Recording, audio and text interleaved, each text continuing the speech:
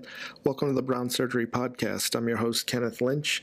For those of you that do not know me, I'm a PhD educator and nurse practitioner by training. The focus of this podcast is to span both clinical and educational fundamentals and turn everyday topics into interesting discussions that can benefit students, residents, and faculty alike.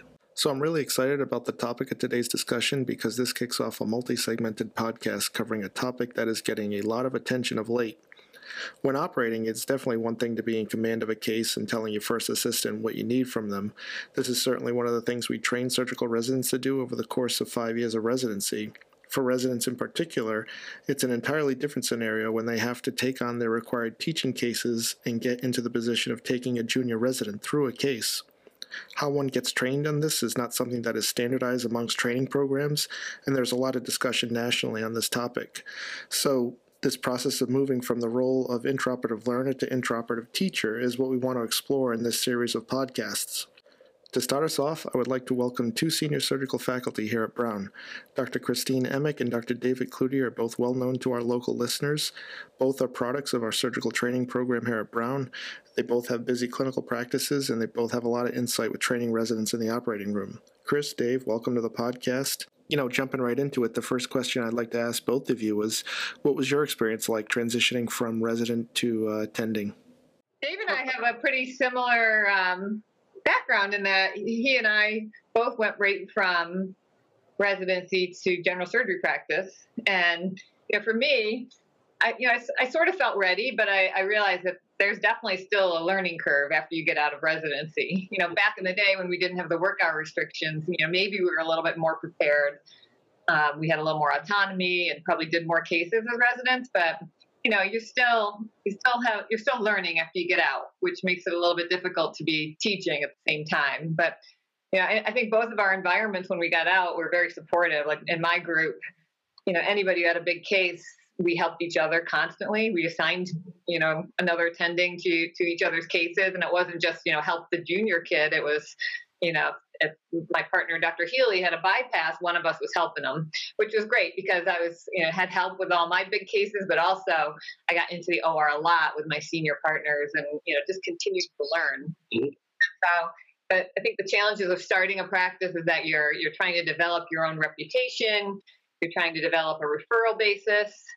Having your own patients for the first time is really, so much more responsibility than I think you can be prepared for as a resident. So there's a lot going into it. And I think it is a tough thing to be able to, at the same time, take junior residents through cases as well. I think when you're young, you're a lot less willing to let them struggle through it for hours and hours.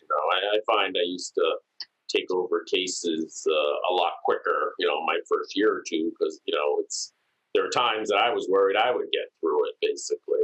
As you get more experienced, I think, I find I let the residents struggle a little more now than I used to because I know I can bail them out now, or there's nothing they're going to do that's going to, burn any bridges and, make it so, you can't fix it a little bit later, basically. But it's very different, I think assisting someone else doing surgery is very different than when you do surgery. Like when I don't have a resident, now I feel lost. I was like, wow, I'm used to, spreading the snap and having them Bovie. Now I got to figure out, how to do it without residents or, like even if you have like places that don't have residents, I think you do surgery different, it's you with the Bovie, it's you doing it. You got to come up with different tricks. I find that I'm almost, I'm used to doing it with residents. I'm more comfortable doing it with residents. And when I'm all alone or with someone very experienced, like a scrub tech, it's just a different set of maneuvers for even, doing a hernia, basically.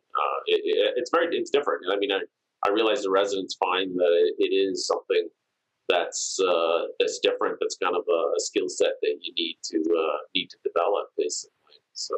Yeah, I like to stress to them how important it is also to, even if I take a case away from them, it's probably because it's a tougher case. And I think it's really important to learn how to be a good assistant. So, I get a little, I think it's upsetting if you have to take a case from a resident and they act dejected or upset about it. But, on the other hand, it's almost more important if you're in a tough case for them to be there as an assistant.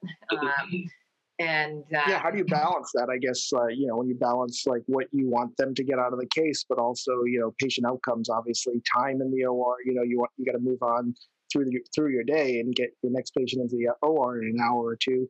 How do you facilitate that process?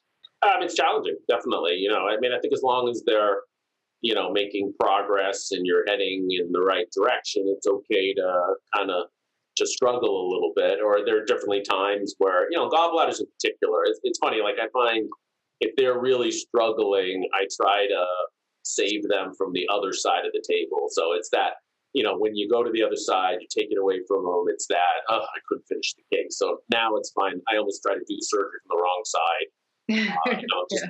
Let me look for a sec, spread, and then everything becomes obvious, and then I let them kind of, finish the rest. And I find it's that physical, me kicking you out of your spot, you go in there. My goal, even if they can't do the case, I don't want them to leave the case saying, wow, I'm a moron, I couldn't do that, So it's a matter of, I think you got to try to make it feel like, even though they haven't, sometimes make it feel like they learned something, they did part of it successfully, not, wow, that didn't go well, I didn't do it, I'm afraid to go back to the operating room because I don't want to screw up again.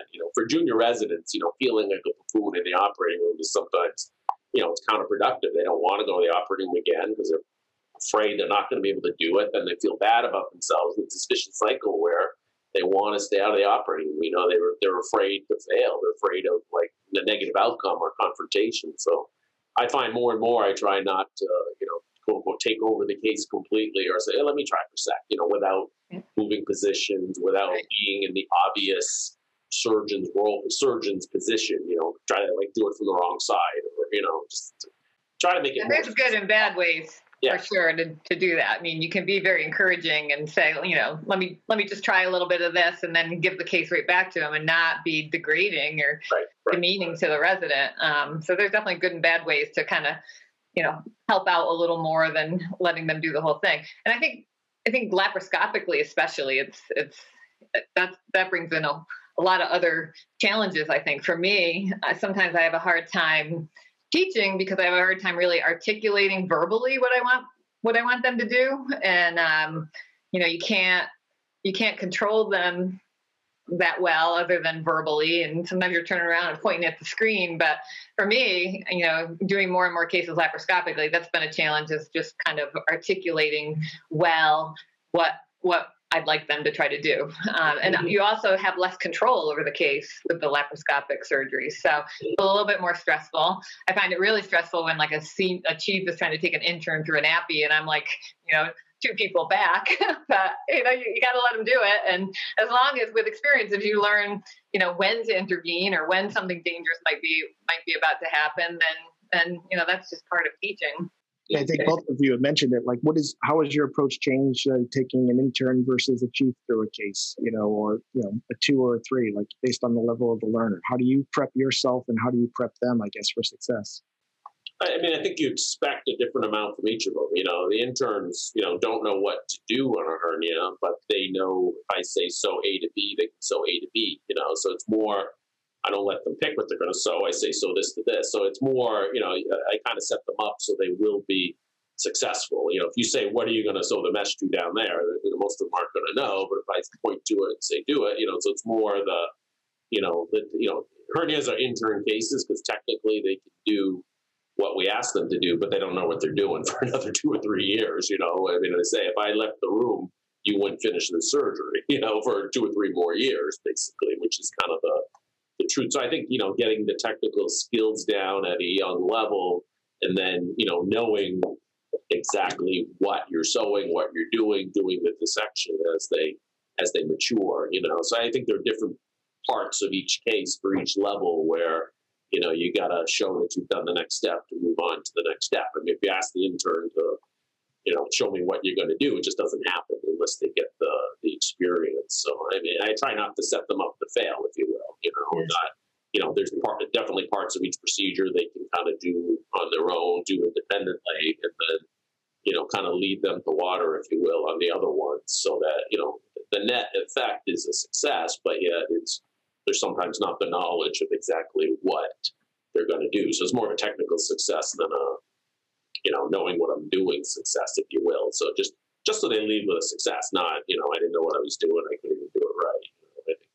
I just don't want them to leave the operating room, feeling like they failed. I mean, there's nothing worse than that. You just set up this, they become worried. I find people are always worried about their technical skills. They think it takes years and years. Even the ones that are good are worried about their technical skills. Like they don't think they're good enough in the operating room, even when they are good enough. So it's that reinforcement. Leaving the surgery feeling successful, feeling like you did it right, you knew how to do it. It's, I think, important because it feeds for the next case. So you're not afraid to do it, afraid to go in, afraid to get challenged.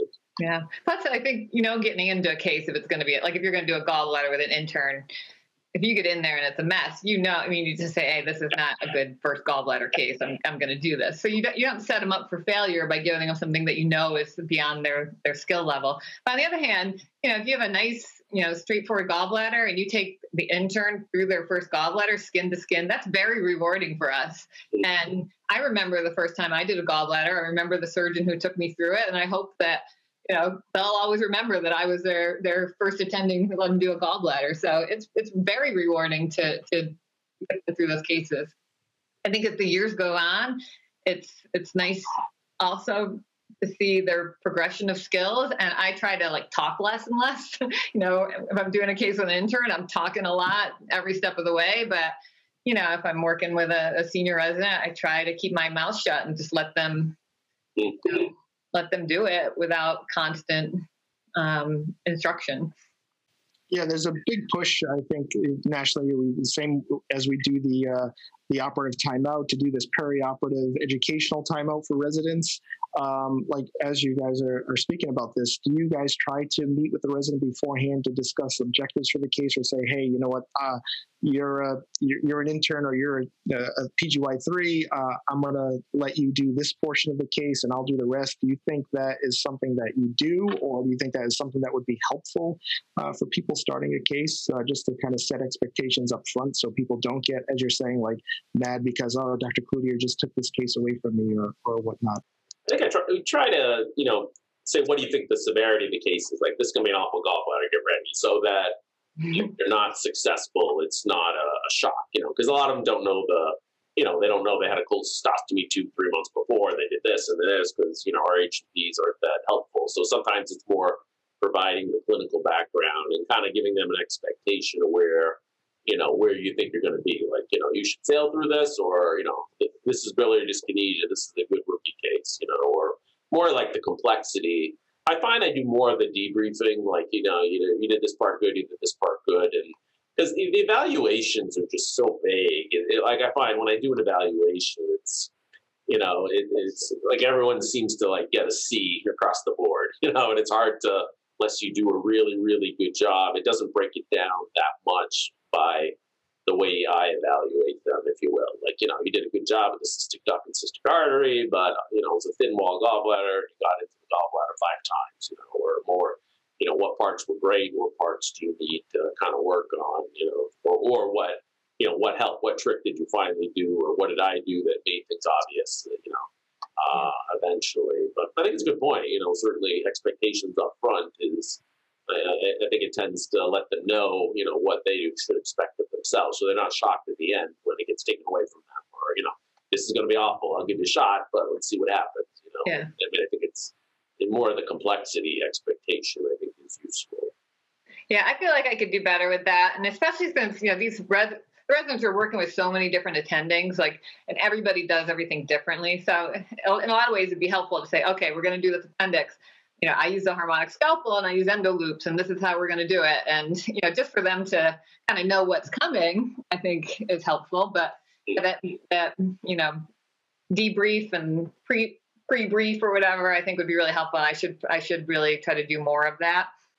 Yeah, I think, and also I like days where I'm working with one resident and we have 3 hernias, where it's a repetitive thing, which I think is really helpful for people to do the same case over and over again with the same person in a row. That doesn't happen very often, but I think that repetitive thing is good. And I think for me, if I've worked with a resident a bunch recently, that helps too. I let them do more and more each case. As I have an intern that I've never met before walking into a case, and I just don't know anything about them. So, it's definitely a little bit of a ramp up for level of responsibility in that manner as well. Well, I think, what would your suggestions be, I guess, for residents who are starting to do teaching cases, whether they're at the VA or at the Miriam or here at Rhode Island, as they're taking their junior through a case? What are some tips you would give them to be successful in that role? Because it's, like you said, it's not easy kind of going to the other side of the table and being a good first assistant and help making sure that they're doing what they should be doing, but kind of giving them the tips to succeed at the same time. I think I try to be cool. You want to take the residents through a case and let them do things, but you have to keep in mind the patient's best interest as well. So if it gets anywhere to the point where it's taking forever or something's getting dangerous or, you're not headed in the right direction, you just have to take the case and you can't feel bad about it. That's going to be the ultimate goal.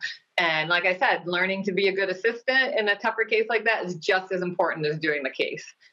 So I think it's really your level of comfort and, just keep the patient safety in utmost priority.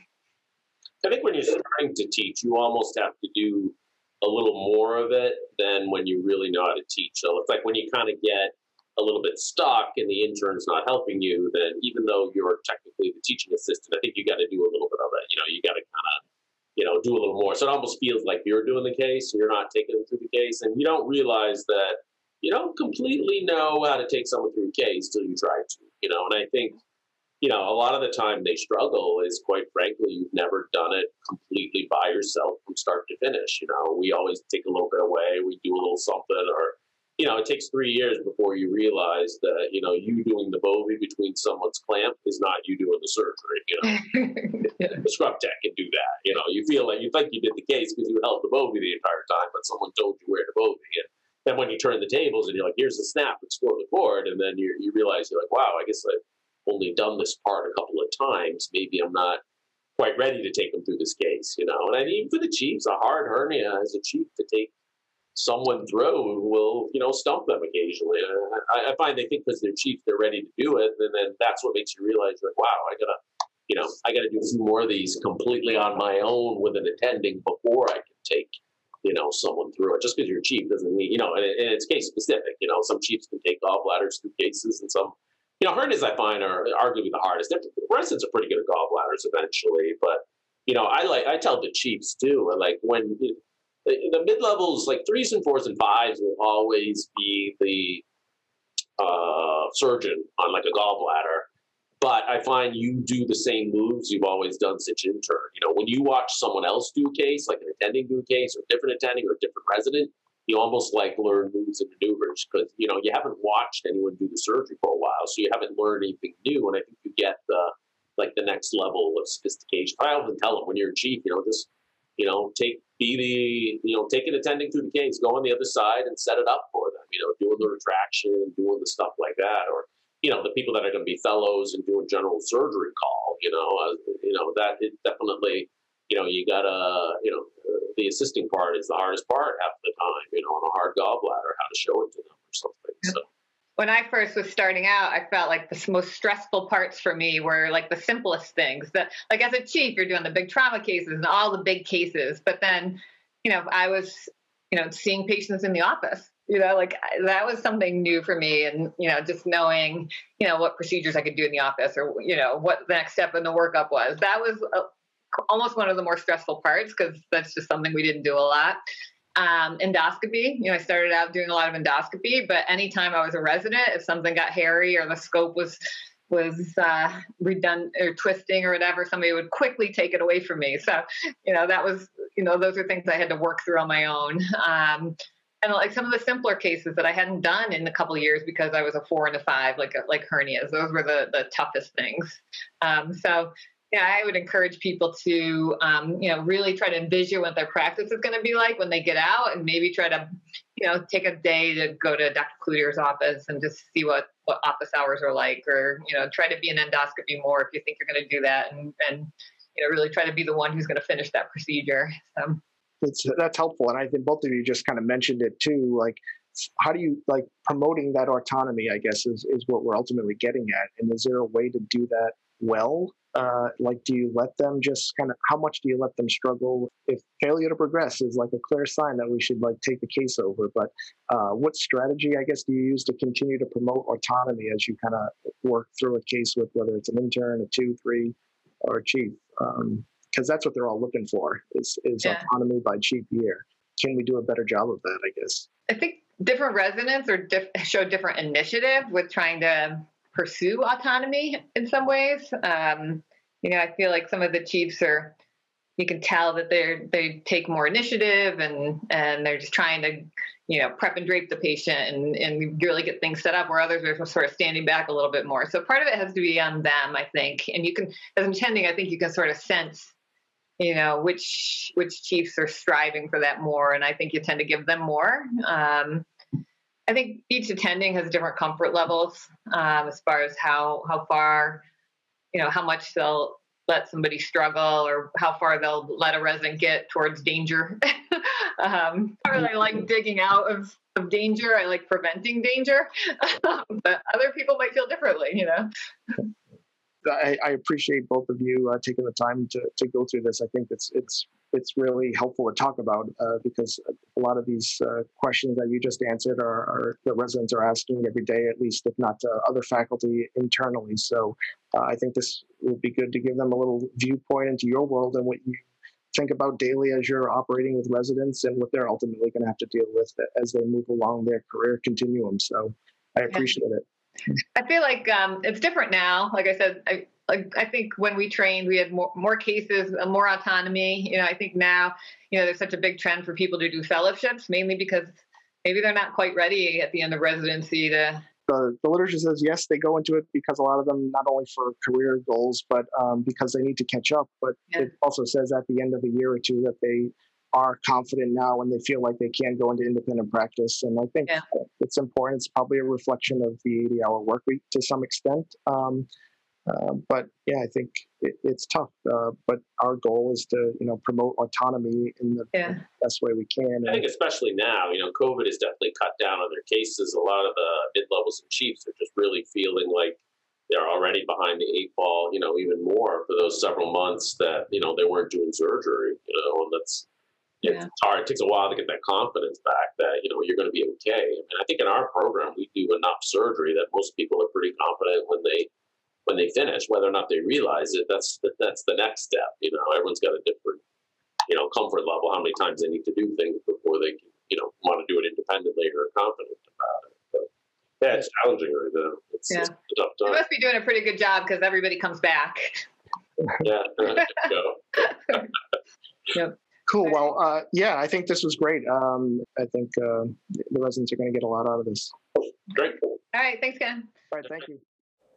I'd like to say thank you to everyone for listening to this podcast. Please be sure to check us out next week, where we will continue this discussion with some of our junior faculty here at Brown, namely Drs. Andrew Lurs and Marco Andrea Giorgi. They're both going to give us their perspective on what it was like transitioning from residents and fellows just a couple of years ago, and how they promote operative teaching and resident autonomy while balancing their own goals as junior attendings. So stay tuned for that, and we will see you in the next episode.